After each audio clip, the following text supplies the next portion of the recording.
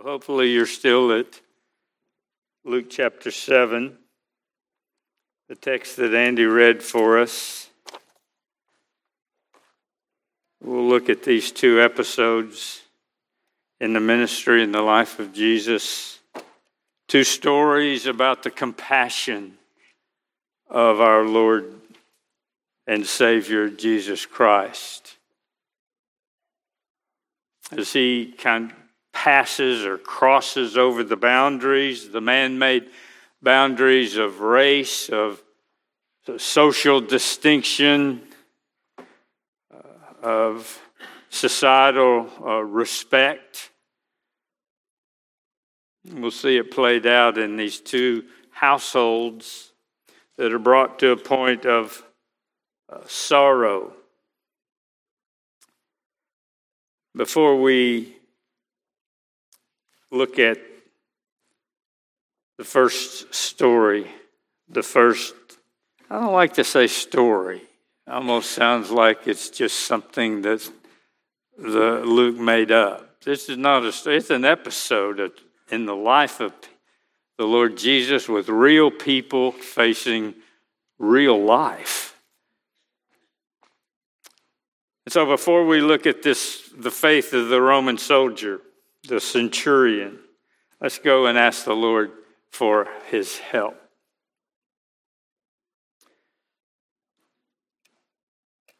Lord, as we have our Bibles open in our laps, we come before you and we praise your holy name, and we thank you for your providence of this very day, where it is that we might gather together with open Bibles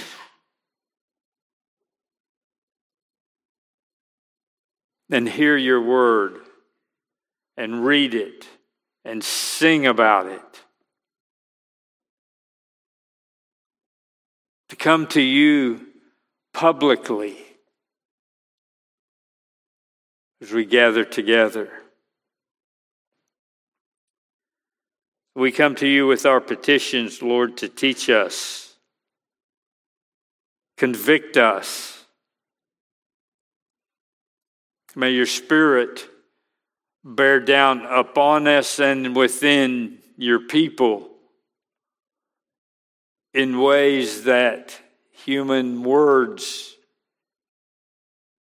cannot.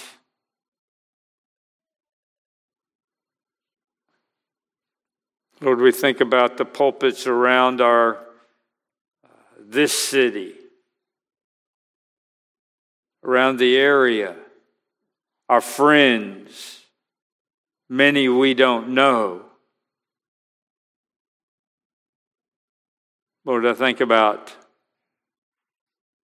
Jonathan and Will at First Baptist South Houston this morning, as they attempt by your Spirit to bring together two very diverse and very different congregations into one united people in that location. Father, be with their endeavors. All the endeavors that we undertake are weak at best and have no eternal significance if you do not work within them. So we pray for Jonathan and Will. We look forward to hearing tonight from Jonathan. Lord, people in pulpits that we don't know, next door. Father, may the Lord Jesus be held high. May your gospel pierce the hearts of those who are your people and who are not. Father, it's so easy to pray for others outside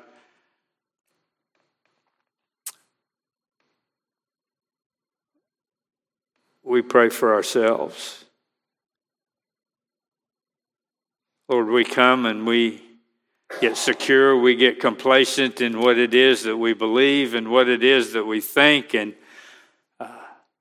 pine for others to know what we know, and before you know it, we are like the Pharisees. Pray, thank you, Lord, we're not like them. Lord, we're just like them. Keep us on the straight path. Lord, and teach us this morning of these two incidents.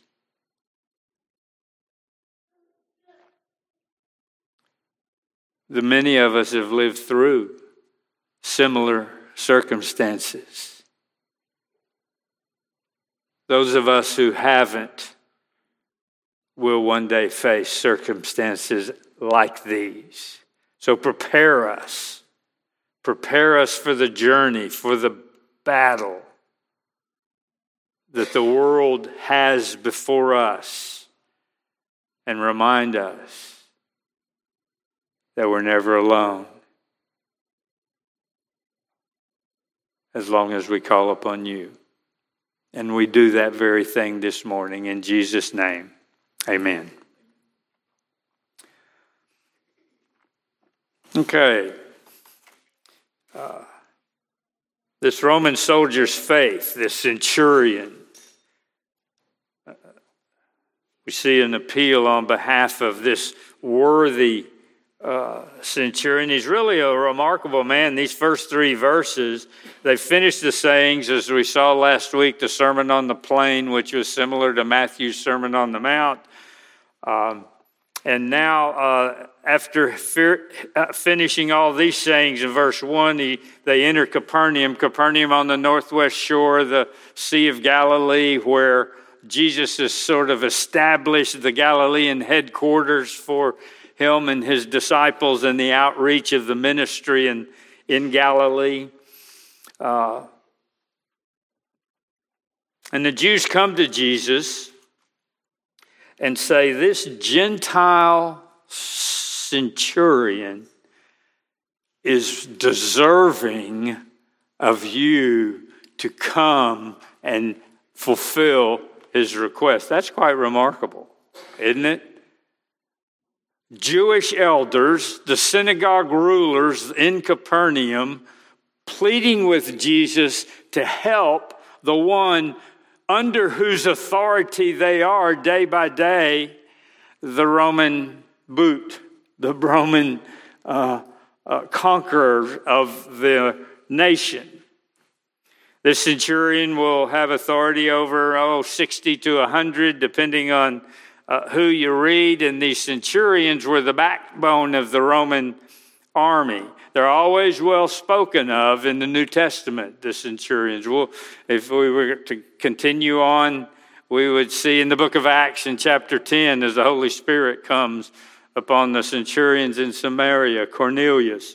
Here's a description of the qualifications that Barclay quotes a historian.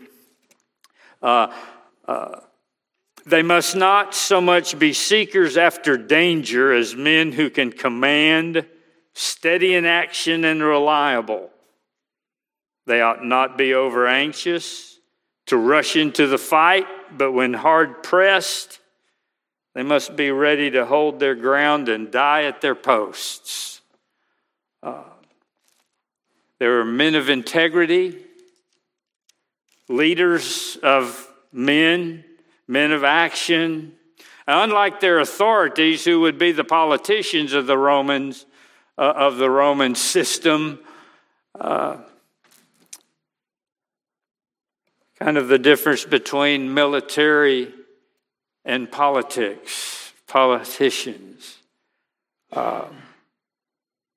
And this centurion, who would have been a man of integrity, is depicted here as even so, he is full of compassion. He is unusual compassion towards his slave. He is highly valued slave who would be the lowest in the household, the slave of the household. Typically regarded these lowly servants as little more than a piece of property or a tool to be used to accomplish the purposes of the one who has authority over them. One writer, another historical reference, one writer on estate management in the day encouraged farmers to examine their tools every year, throw out the old and the broken ones, and do the same with your slaves. That would be the typical view or the little value placed upon the servants. Instead, he's willing to do everything he can do to save the life of his servant. Now, verse 2, the centurion had a servant who was sick and at the point of death, highly valued by him. And when the centurion heard about Jesus, he sent to him elders of the Jews, asking him to come and heal his servant. Wonder how he heard about Jesus. It is Capernaum. Jesus has already cast out a demon in the synagogue in Capernaum. But I wonder who told him. How did he hear? From whom? What did he hear about Jesus? Someone told him about the ministry around the city, probably, and then maybe someone heard the message on the plane and came back and he hears about Jesus. Maybe we'll stop and say, who did you hear it from? Who was the one who told you about the Lord Jesus? Someone did. Mom or dad from the time you were born in a Christian home, maybe. Friends at school, boyfriend, girlfriend, co-worker. Who told you about Jesus? And who have you told about Jesus? Who has heard about Jesus because of, I have to ask my ministry, because of your ministry, because of you just living your Christian life in the world in which God has placed you.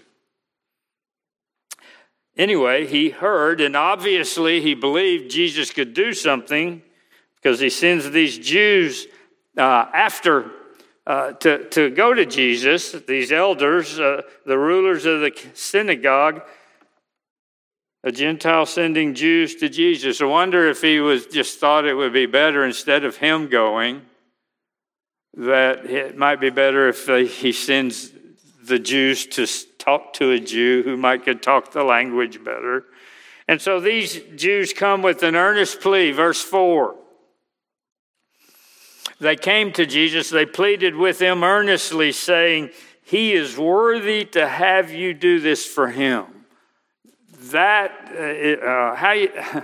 do you think about that when they come to Jesus and they say, look, this guy deserves it. You need to come. You ought to come because he's a good guy. Look at verse 5. Here's why he ought to come. They say Jesus ought to come. He loves our nation, and he is the one who built us our synagogue. He deserves it. I told you last week how the verse 35 of the Sermon on the Plain kind of caught me off guard. Love your enemies, Jesus was saying in the sermon, chapter 6, verse 35. Love your enemies, do good and lend, expecting nothing in return, and your reward will be great, and you will be sons of the Most High, for he is kind to the people who do good. That's what I thought was going to happen in the next few words. Isn't that how we think? God is good to those who are good. God is kind to those who are kind. That's standard. Nominal Christianity thinks that. If as long as we're good, God will be good to us. Well, we do know for sure that whatever God does is right. But here in 35, for he is kind to the ungrateful and the evil. These Jews from the synagogue come to Jesus and said, this is a good guy. He deserves for you to come. Do you ever feel like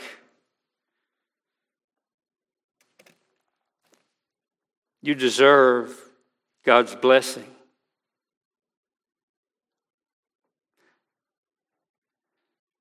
God is kind to those who do good, who love the enemies. Well, sure, God is always kind. It's part of his nature. But his economy works on a totally different scale.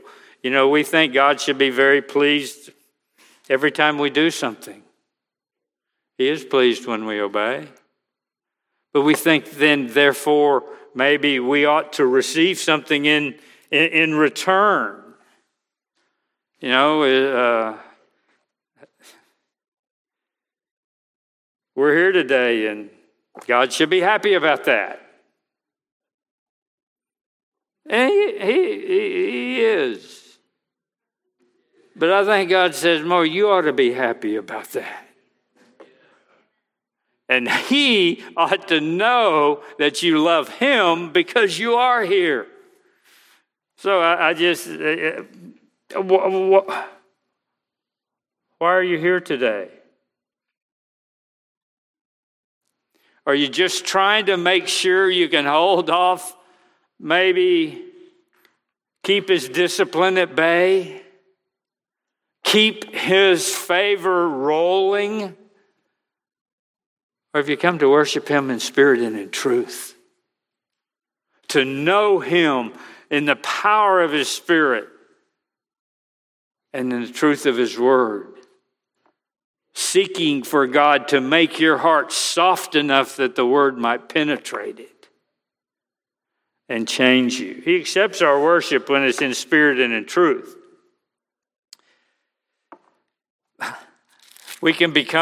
Sometimes we can become like the unworthy servants in chapter 17.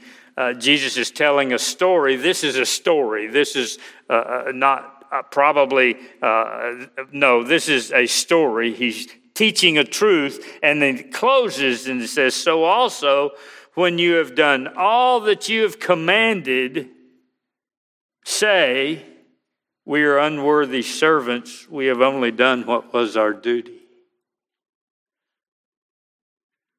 We think we need a reward because we do our duty. Hey, you do your duty. As a Christian, you have a calling. Don't be an unworthy servant, as Jesus says. We can become like them and expecting to be rewarded for what is our duty as believers. It's interesting, verse 6. Look at it. And Jesus went with them. No word. He doesn't say anything. Hey, come, this guy's deserving. Jesus didn't stop and say, wait a minute, nobody's deserving. There's no one good, no, not one. Just says Jesus went with them. Answering the request. No thought about, well, wait a minute, if I go to this centurion, I'm liable to defile myself if I go into his house. Surely I'm going to have to go into his house. His servant's on his deathbed. No thought of defilement in a Gentile home and implicitly rejecting the Pharisees' biased exclusivity. And as they're on their way, just before they get there, the middle of verse 6, when he was not far from the house, the centurion sent friends, saying to him, Lord, don't trouble yourself. I am not worthy. It's interesting, is it not? For I am not worthy to have you come under my roof. You got to wonder why this second group came when Jesus is coming. Did the Jews come back and say, hey, centurion, Jesus is coming. We told him you deserved it, and he's coming. And did he? Oh my, why did you say that? And he sends and says, no, I'm not worthy. Sends his friends. Maybe that was it. Maybe he was horrified that they portrayed him as being worthy when we see how faithful he is, he knows he is unworthy. Or maybe he just got impatient. Whatever the case, either way, the centurion shows sensitivity to the Jewish beliefs, that he understood the grace and the power of the Lord Jesus. And he says, I'm not worthy to have you come under my roof. Therefore, I did not presume to come to you, but say the word and let my servant be healed. Say the word. Just say it. And he'll be healed. And then verse 8 talks about authority, and what he's doing, he is explaining his faith. For I too am a man set under authority. I too am a man set. So he implies, Jesus, you're under authority, I'm under authority. I too am a man under authority with soldiers under me. And I say to one, go, and he goes, to another, come, and he comes, and to my servant, do this, and he does it. He has a proper understanding of his own authority, this centurion. He's got a boss. He's got people under him. He's middle management, He's right there in the middle, taking it from both sides. But he has authority, and then he has those who are under him. And he also is explaining implicitly that he understands Jesus is under authority of his Father in heaven. And with the authority of his Father in heaven, all he has to do to heal that servant is say the word, and he'll be healed. It'll be done. And Jesus gets the point. Verse 9. When he heard these things, he marveled at him.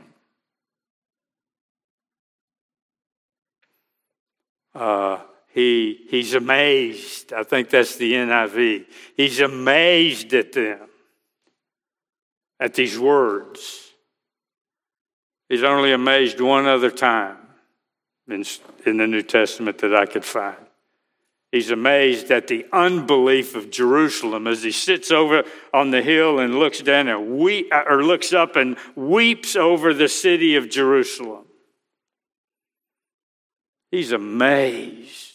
He marvels at their unbelief. Here he marvels at the faith. Look what he says. I tell you, not even in Israel have I found such faith.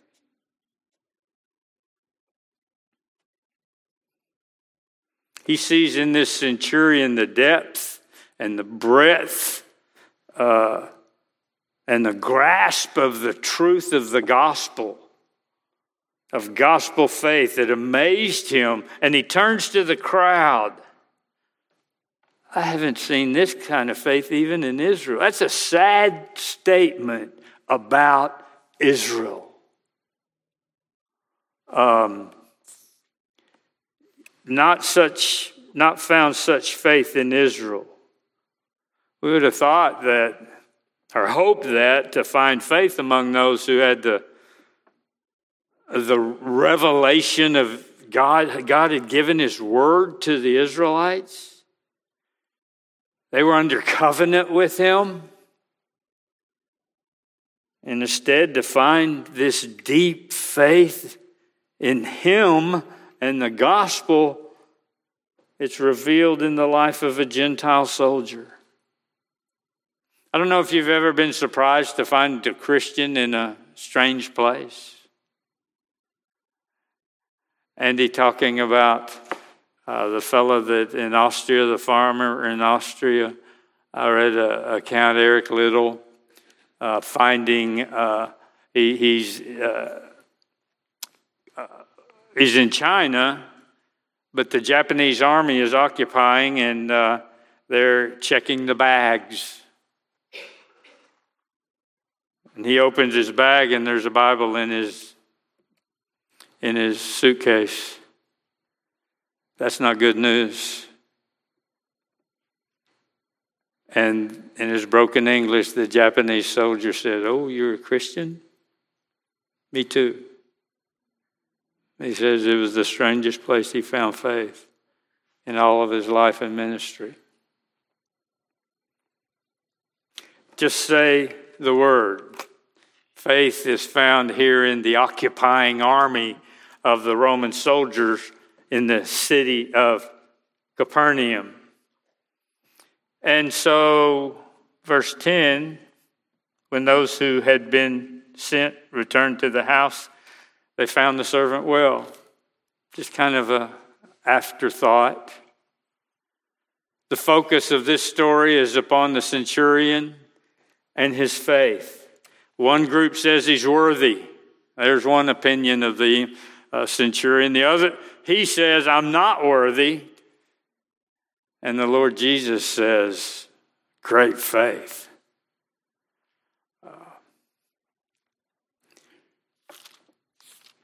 I was looking back. We actually skipped a little section in Luke around Christmas time, in Luke chapter 2, when Jesus is presented at the temple as an infant, when his time of cleansing had come, when time came for their purification according to the law of Moses. Mary takes him to the temple in Jerusalem to present him to the Lord. And Simeon is there. And God has told Simeon, "You will not die until you see the Messiah." And so he lifts Jesus up, Simeon does. He took him in his arms and blessed God and said, "Lord, now you are letting your servant depart in peace according to your word. For my eyes have seen your salvation, that you have prepared in the presence of all peoples a light for revelation to the Gentiles and a glory for the people of Israel." Jesus is fulfilling and beginning the fulfillment of Simeon's prophecy that here is a light. He is lighting the light to the Gentiles, the revelation of Gentiles. He's breaking down the walls of Judaism and race and birthright and heritage. So many things that people count significant, not only in first century, but in 21st century. The boundaries are coming down, and he's bringing light to the Gentile world in this one centurion. Centurion who had sort of two essentials for receiving blessing from God. He had a deep sense of his humble station in life. He had an important position, probably very wealthy, probably a household full of servants, and yet he was humbled before God. And he had a strong and a steadfast faith in the Lord Jesus. It's interesting. This is, some people will come and they'll come and they'll come and they'll come and listen to the word, preached, listen to the word taught, and yet never surrender their life to Christ. Maybe that's you today. Maybe there's some here. I hope there's some here today in that situation. And the reason that you hear the gospel over and over and you do not surrender to Christ is you're proud.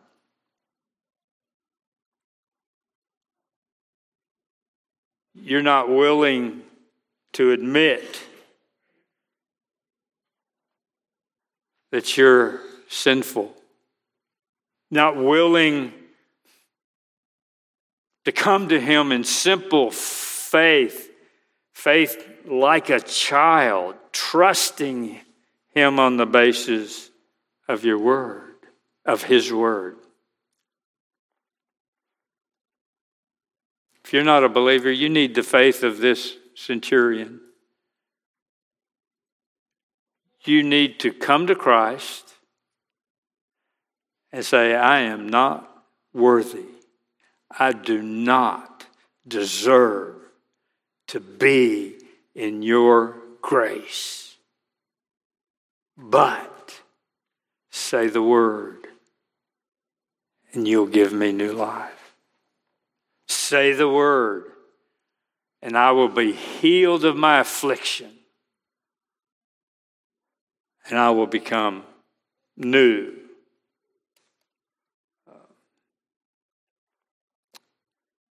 The longer we walk with Christ, the more we realize maybe you're not there yet, but you're way more sinful than you can ever imagine.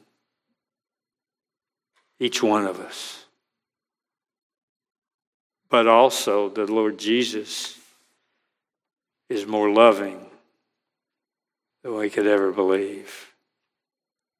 Paul's doxology at the end of his prayer in Ephesians chapter 3, to him who is able to do far more exceedingly or far more abundantly than all we ask or think.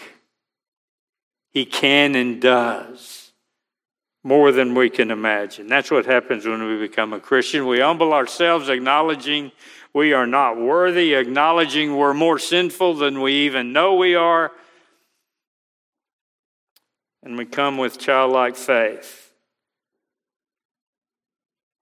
knowing that we're more loved than we could ever hope in Christ. So we go to the next story, the next episode in the life of and ministry of the Lord Jesus.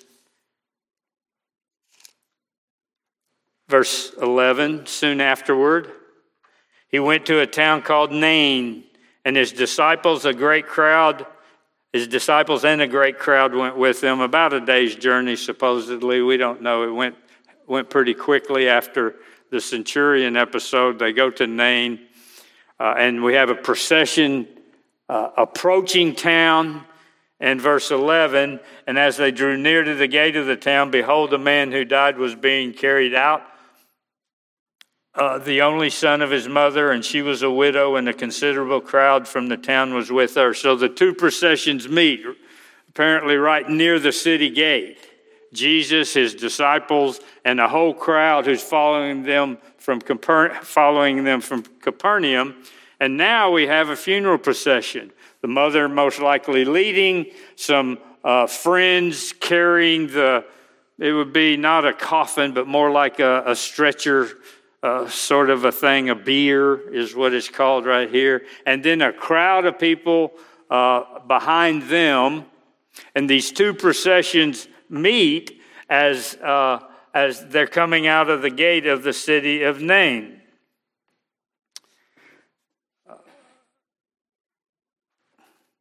R.C. Sproul says there's so much in this story that if it's the only episode of the life of Jesus that we had, we could live the rest of our lives trusting in just this much information about him.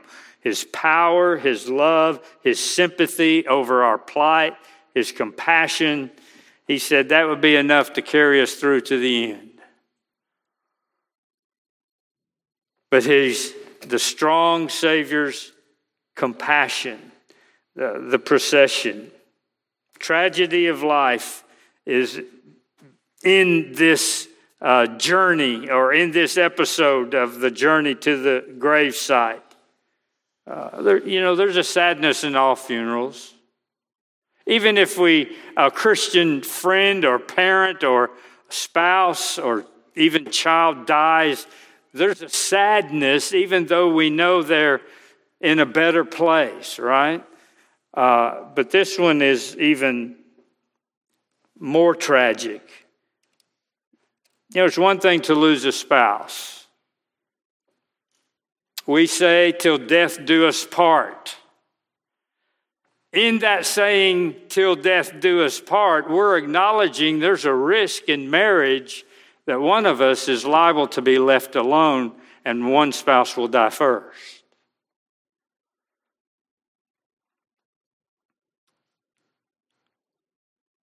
It's another thing to lose a child. That's not the way it's supposed to be. That's a devastating thing for many. But here, this woman loses a child having already lost her spouse. And it's not just one of her children, it's her only child. With no spouse to go through it with her, she is on her own. Left without a male provider, left without a male protector, almost assuring without the church, almost certain poverty. No Social Security, no retirement, no life insurance, none of those things. From a human perspective, she was hopeless. Dale Ralph Davis says we might say her life had ended, though her existence continued. But let's look at how Luke paints the picture of the tragedy of the situation and then the glory of the solution. Verse 12. As Jesus drew near the gate of the town, behold, there's the first thing Luke puts in there. If you have New American, I don't think behold is in there, but it's in the original text. Behold, look, see, notice, see what's taking place. Behold this. A man who had died was being carried out. No name, just a man who died. The man in this story is almost incidental. The death of the man himself is almost beside the point. He's being carried out on a stretcher by these mourning people. But then Luke turns the spotlight on the mother. Man who had died was being carried out, the only son of his mother. Very significant. And she was a widow, even more significant. And a considerable crowd from the town was with her. And when the Lord saw her, he had compassion on her and said to her. See, Luke just turns the spotlight on the helplessness and hopelessness of this widow who's just lost her only hope and means of support. Without a husband, without a son, without hope, the crowd is following her. Jesus turns and looks at her, has compassion on her, and he says to her, is not this the kind of person that Jesus came to seek and to save? Hopeless, helpless, destitute, or at least destined to be destitute. But he looked on her and he had compassion in his heart, or had compassion on her. He was moved. A strong word, this word compassion, almost always, it's used often in the Gospels, almost always with Jesus. Here's a couple of definitions of this word compassion. To be moved in one's inmost feelings, to experience or feel great affection and compassion for someone. So Jesus sees into her brokenheartedness. And he says to her,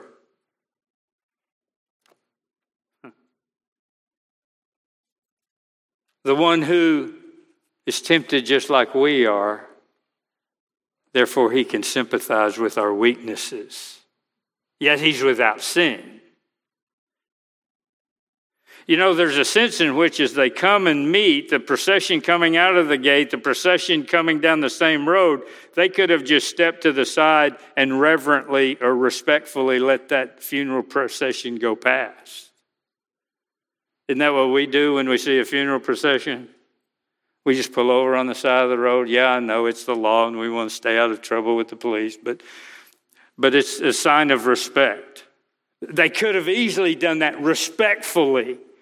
But that's not what the Lord Jesus did. Without being asked, he intervenes here.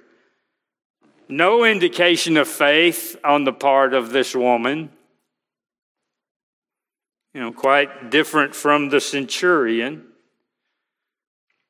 Doesn't the Lord often bring you help before you even ask or think? Before you realize you know it? You may not know you know it, the help comes, and then you say, wow, I really need, after the fact, it's so easy to see the providence of God, isn't it? Another quote, and I don't know whose it is, if every benefit received depended on our faith or prayers, we'd be poor. I'm going to, just a side note, notice the progression. Let me point out the progression that we have right here. The Lord saw, the Lord had compassion, his heart went out to her, and then he intervened to help her. I think there's a lesson here. For any of us who are in desire to be involved in discipleship, in helping others.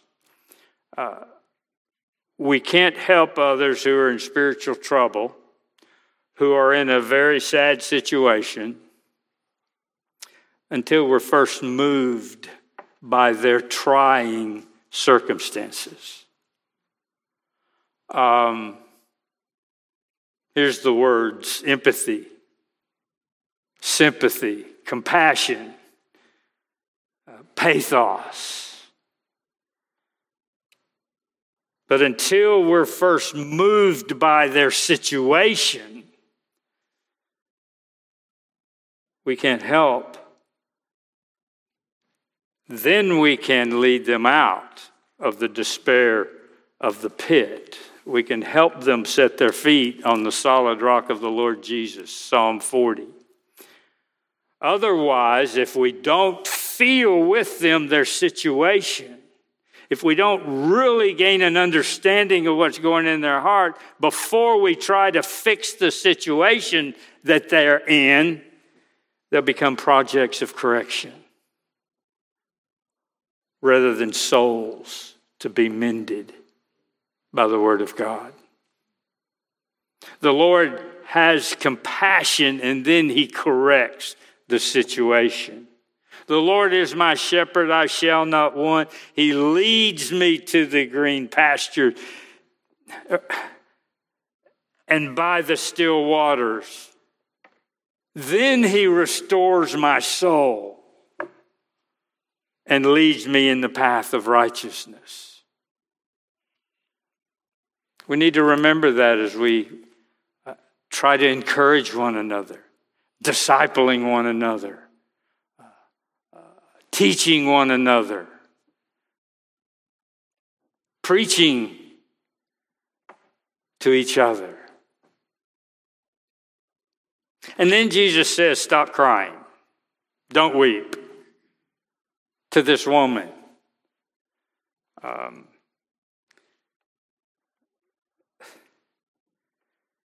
Her response is not recorded, but you can imagine. Look back there. That's my boy back there they're carrying. got no husband, my only son. You want me to stop crying? Jesus is the only person in the universe who could say, stop crying and not be cruel. But he's about to do something, right?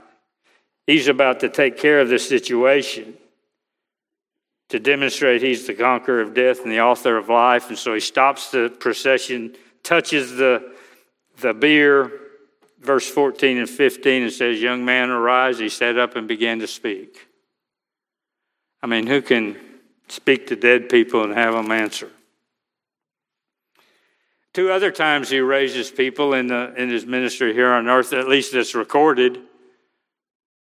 Here he speaks to the young man and he sits up. Jairus' daughter is dead. Talitha Kumi. Little girl sit up and rise up. And then who else? Lazarus come forth. Just say the word. Just say the word, Jesus. The transforming work comes simply at the word of Jesus. And then verse 15, just kind of incidentally, the dead man sat up, began to speak, and Jesus gave him back to his mother, the one who needed him most. To some he said, come follow me. No. He gave him back to his mother. Take care of her. You're all she's got. And then one last major point that I would like to make. Fear sees them all. Is that not the typical reaction in the presence of God for those who realize they're in the presence of God?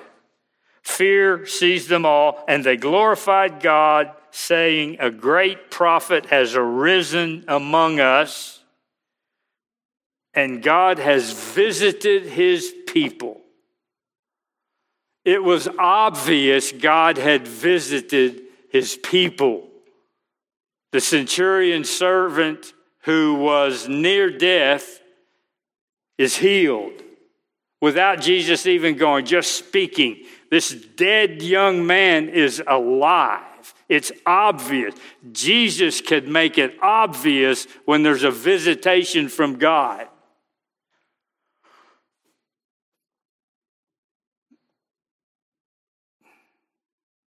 When Jesus did weep over Jerusalem, the last line of that passage says, he wept over them because they didn't know the time of their visitation.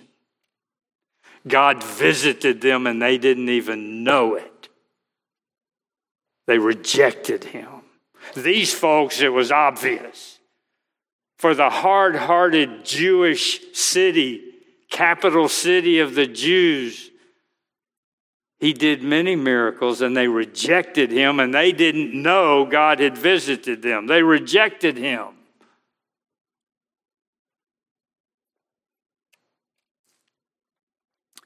In 1 Peter chapter 2, Jesus had the ability to put on visible display the visitation of God. And we can too put on display, not by healing or raising people from the dead. In 1 Peter chapter 2, Peter is saying that the unbelievers stumble over Jesus because they disobey his word. They disobey the word, the gospel. But you, as believer, you're a chosen race, a royal priesthood, a holy nation, God's own possession, so that you might declare the excellencies of his glory. And then Peter says, abstain from passion of the flesh, which wage war against your soul. Keep your conduct among the Gentiles honorable, so that when they speak against you as evildoers, they may see your good deeds and glorify God on the day of visitation. We can put on display the transforming power of God as we live our lives, so that people are prepared when God visits them to say, "Glory to God in the highest." Now, that visitation could be at their conversion, or it could be on the last day. It's hard to know which he's talking about. Jesus could give visible evidence that God visits a situation. We give visible evidence by lives that are transformed by the Spirit of God and living, as we said last week, distinctively different from those around us. Jesus proved by healing and raising from the dead. Jerusalem missed it. Are you living distinctly different from the world so that those around you will not miss the day of visitation? So here at Nain, they saw a prophet, but he's greater than a prophet. He's the one who speaks life into being. Jesus is Lord of all, and have you acknowledged that? Have you acknowledged him as so? And if you do, the longer you live and walk with him, the more you'll understand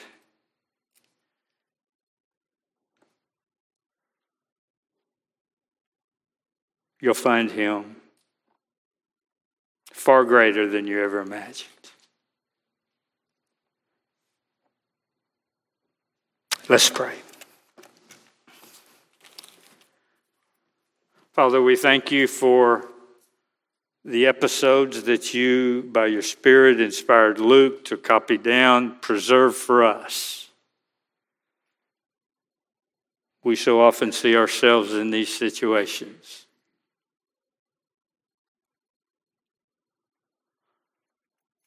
Lord, for your people, I pray you would convict us. You would help us.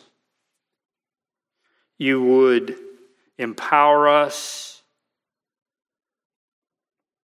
to live worthy of the gospel by which we've been called.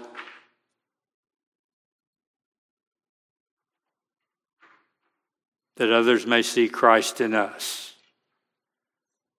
That your transforming power might be evident. And then, Lord, not just by our life, but by our testimony, by our mouths, compel us to testify of the Christ who is above all, whose name is above every name. And we pray, amen. Let's stand and we'll be dismissed with the benediction. From 2 Thessalonians chapter 2, at the end of chapter 2 of 2 Thessalonians. Now may our Lord Jesus Christ himself and God our Father, who loved us and gave us eternal comfort and good hope through grace, may he comfort your hearts and establish them in every good work and word. Go forth